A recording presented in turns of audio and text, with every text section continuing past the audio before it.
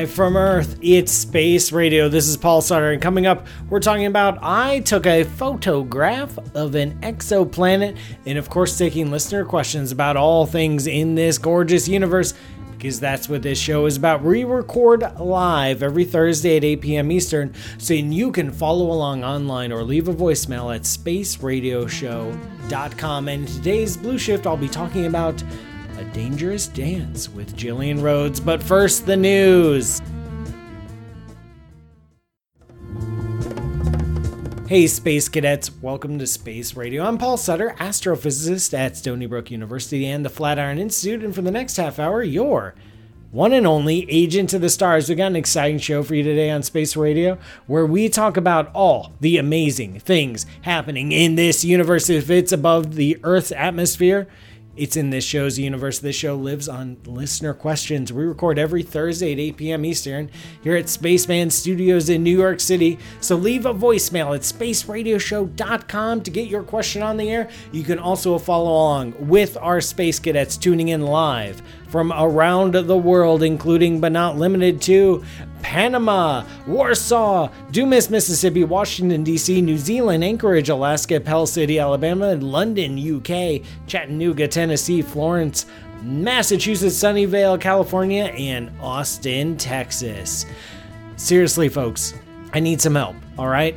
I prepped like 10 minutes of show material tops, so get those questions in. Before I start taking questions, I wanted to share some interesting bits of news I caught recently. And you know me, I'm a sucker for only a couple things in this universe. One is cheese, and the other is exoplanets. I love exoplanet news because it's so sci-fi.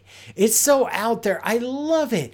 You know what? It feels like exoplanet astronomers really aren't doing any work. The telescopes aren't even operating. They're just sitting around, like betting each other, trying to one-up each other. What is the most outrageous thing they can find?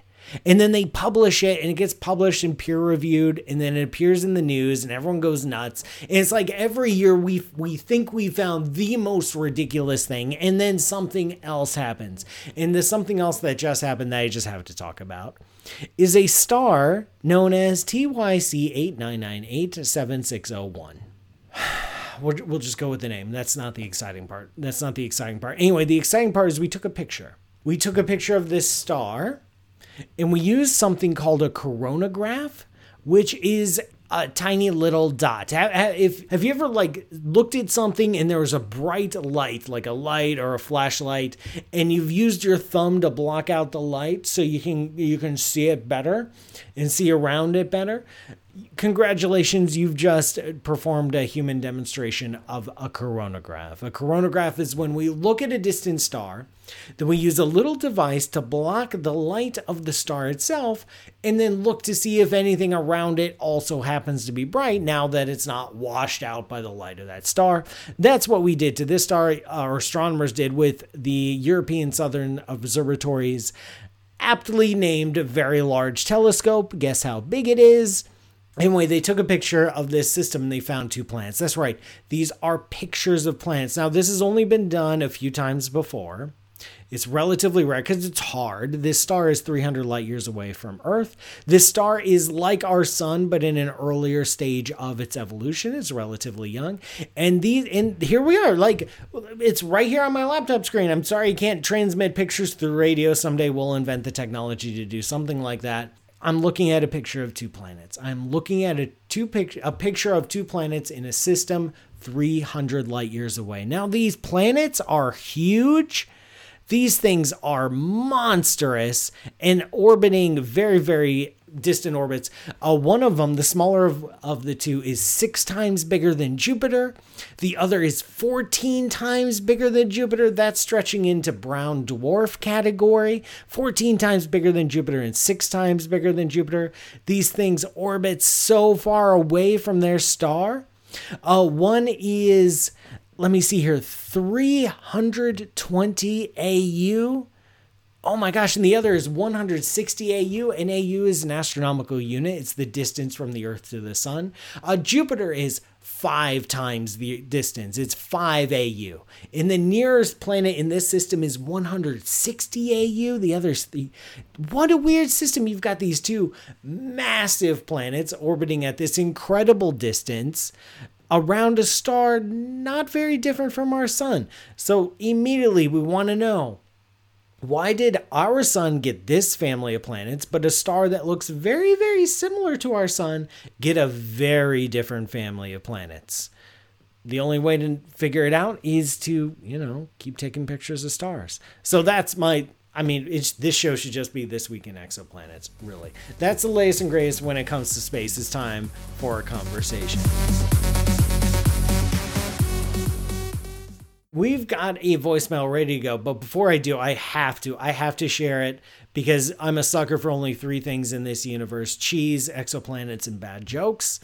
And as I was describing a coronagraph and how it works, how it blocks the light from the sun, Space Cadet Paranor 001 said, "It's a mask for a star." How appropriate for the times we are in. You put a mask on a star, you can see what planets orbit it. Thank you.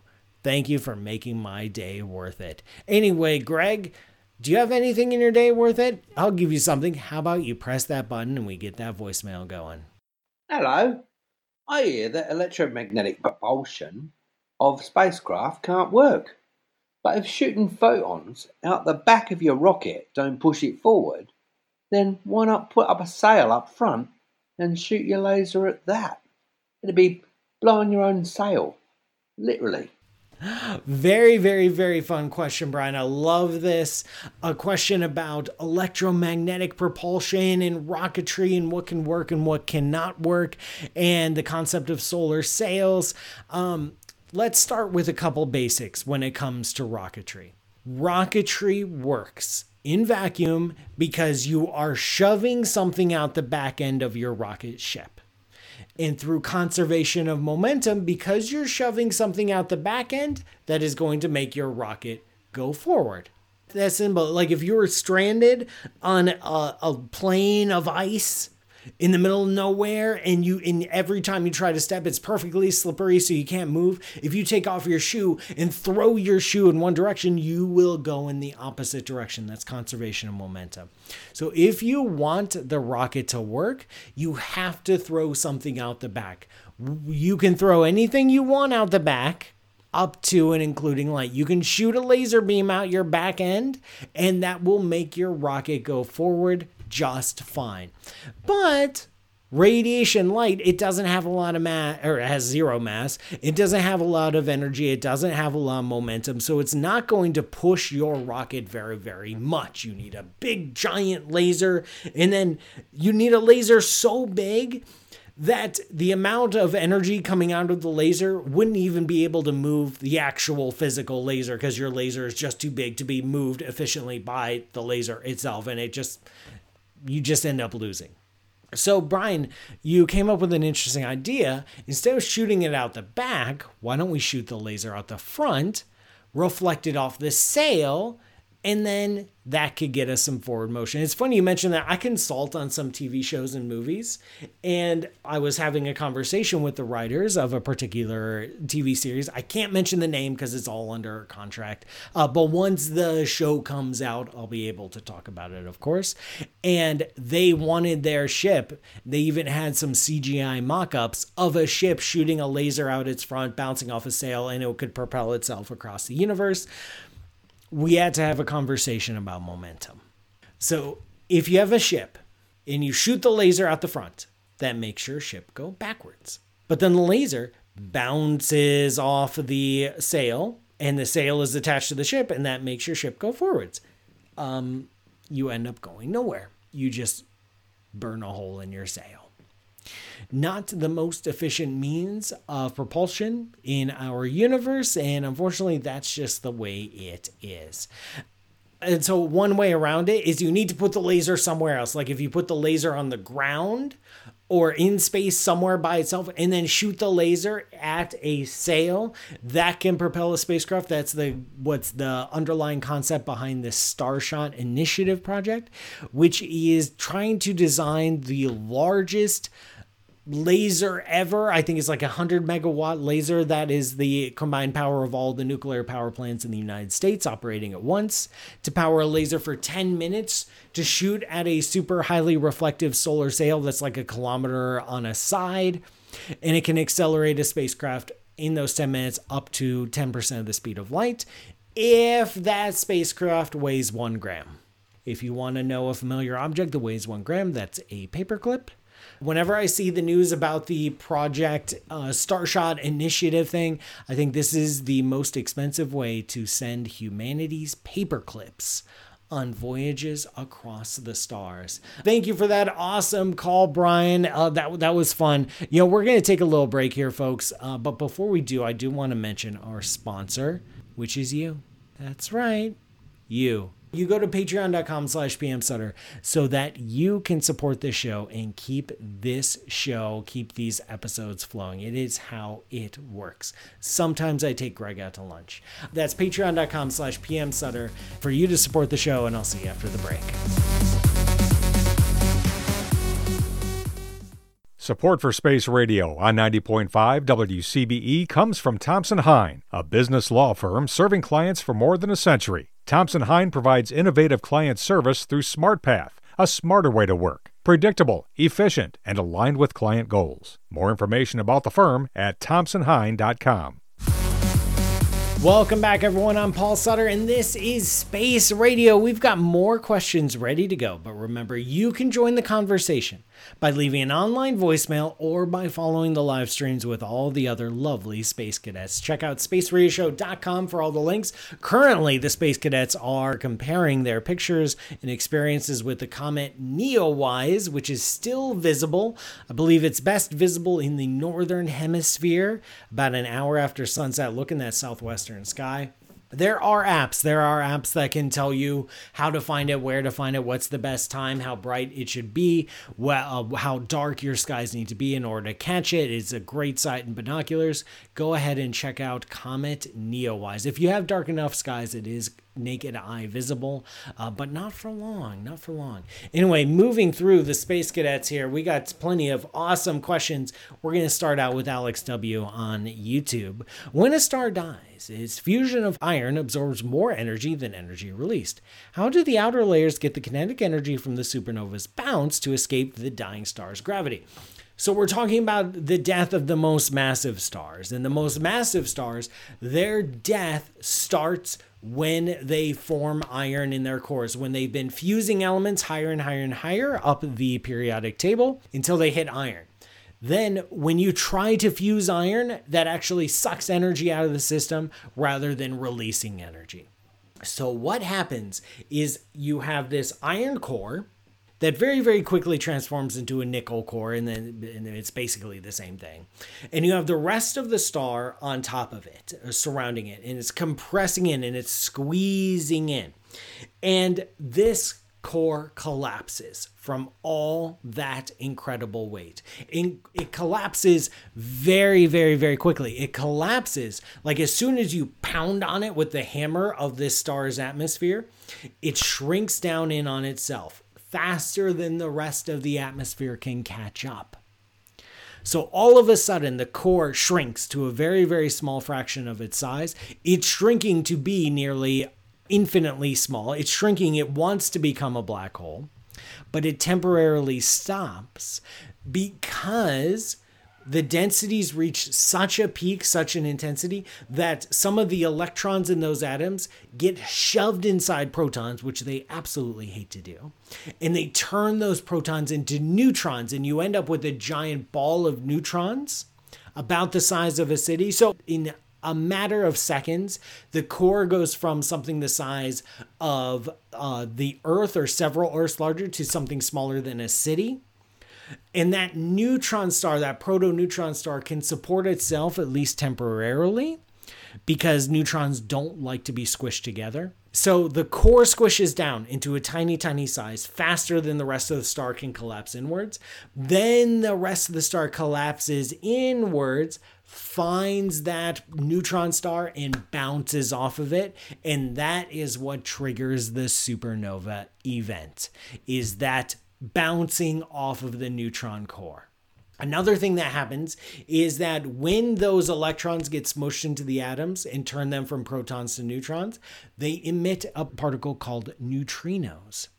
Now, neutrinos absolutely flood the universe. They exist everywhere, but they hardly ever interact with matter.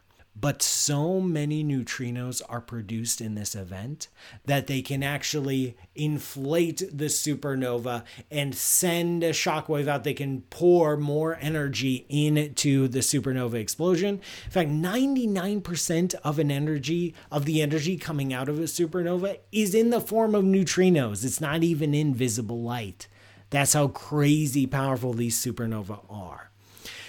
But once it happens, you're off to Boomtown, and that supernova is just out of this world. But that's the key process, is that the core has to collapse and then temporarily halt the collapse of the rest of the star, and that bounce action is what triggers the supernova. Orson Zed over on YouTube is asking, why do stellar atmospheres stratify? Shouldn't all the heaviest elements just sink to the core? So if we look at something like the sun is 75% hydrogen, 25% helium, and the tiny fraction of other things. There's a little bit of carbon in the sun, some oxygen in the sun, there's some iron floating around. I'm sure there's some potassium if it ate a banana recently.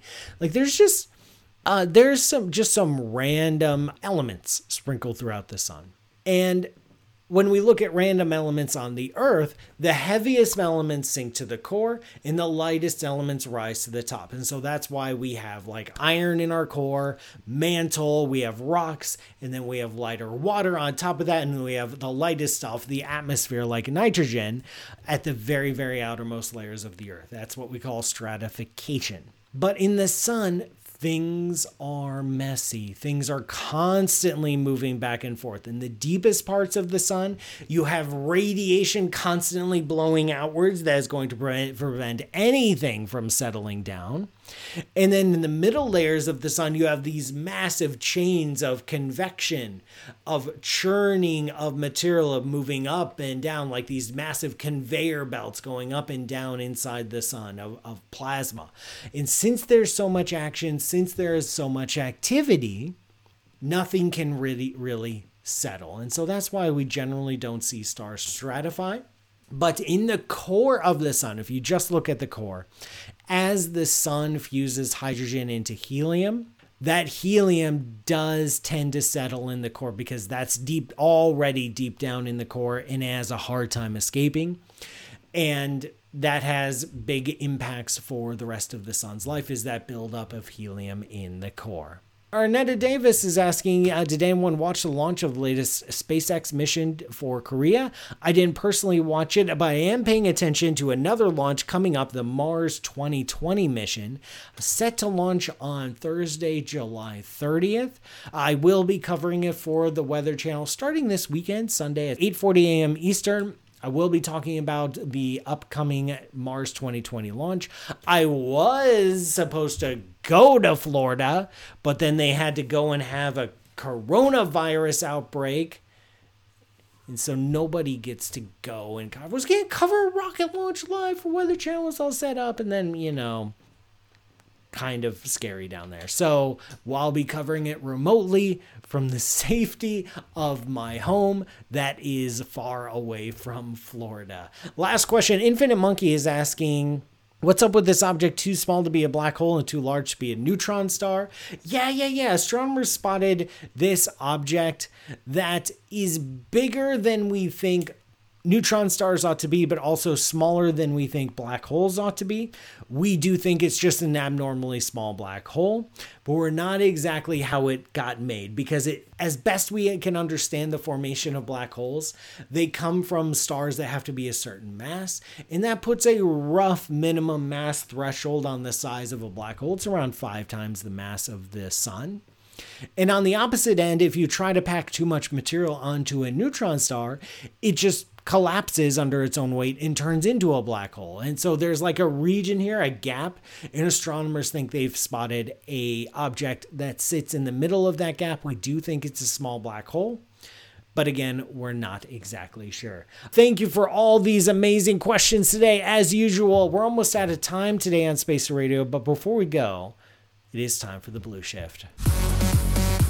I'm Paul Sutter, and you're listening to Space Radio, and this is the Blue Shift, my opportunity to get a little bit closer to you. And I love science and art collaborations. I really do. I really love communicating science through the arts. I really love sharing what I know and what I love about the universe through the arts, especially dance. Dance is just such a beautiful medium, especially for expressing physics, because physics is all about motion and momentum and energy and interactions, and that's the exact same language that dancers use. And recently, a dancer, Jillian Rhodes, reached out to me, and she wanted to do a little virtual collaboration because obviously we can't do this in person. And what we did is I recorded some parts of my new book, How to Die in Space. I created a narration for it, and then she danced to it. She put some music behind it. She danced the dance, and she danced like in her apartment, because where else are you going to dance? And she promoted it as a part of the recent Cosmo Quest-a-thon. So my good friend, Dr. Pamela Gay, runs Cosmo Quest, which is a citizen science project. They recently had a big conference over a weekend. It was all virtual. Unfortunately, I couldn't make it because I had some family obligations, so I wasn't able to attend or present, but I was there in spirit because this wonderful artist and dancer, Jillian Rhodes, performed it, and she has recently posted it on her YouTube channel. If you're curious, you can check out the links. I'm going to put a link in the show notes over on spaceradioshow.com, or if you catch the live stream chat replay over on Twitch or YouTube, Nancy Graziano, the Space Cadet Wrangler, is helpfully putting the link there. I encourage you to go to, if you can't find the links, the name of the performance is Explorer Ready or Not, with narrations from astrophysicist Paul M. Sutter, that's me, with Jillian Rhodes from Cosmo Quest-a-thon. So thank you so much, Jillian, for creating that. I love science and art collaboration. I just had a phone call a week ago with a comic book artist, helping them work out some physics for their comics books. I don't know. I'm just very, very lucky to be in the position where I am, where I get to talk with and work with so many creative, amazing, intelligent, hardworking people and get science out there in some very unexpected directions. And unfortunately, this broadcast is almost done. Thank you for joining me on this voyage of Space Radio. Once again, I'm Paul Sutter, and this show is brought to you by you. Please visit patreon.com/pmsutter to learn how you can contribute. Thanks to Greg Mobius for producing, Nancy Graziano for wrangling the Space Cadets, and all the fine crew at WCBE Radio 90.5 FM in Columbus for making this show possible. Catch the live stream every Thursday, 8 p.m. Eastern. Visit spaceradioshow.com for all the links and how to join the Space Cadets. And of course, thanks again, Space Cadets, for listening. See you next week. And remember, science is for sharing and of transmission.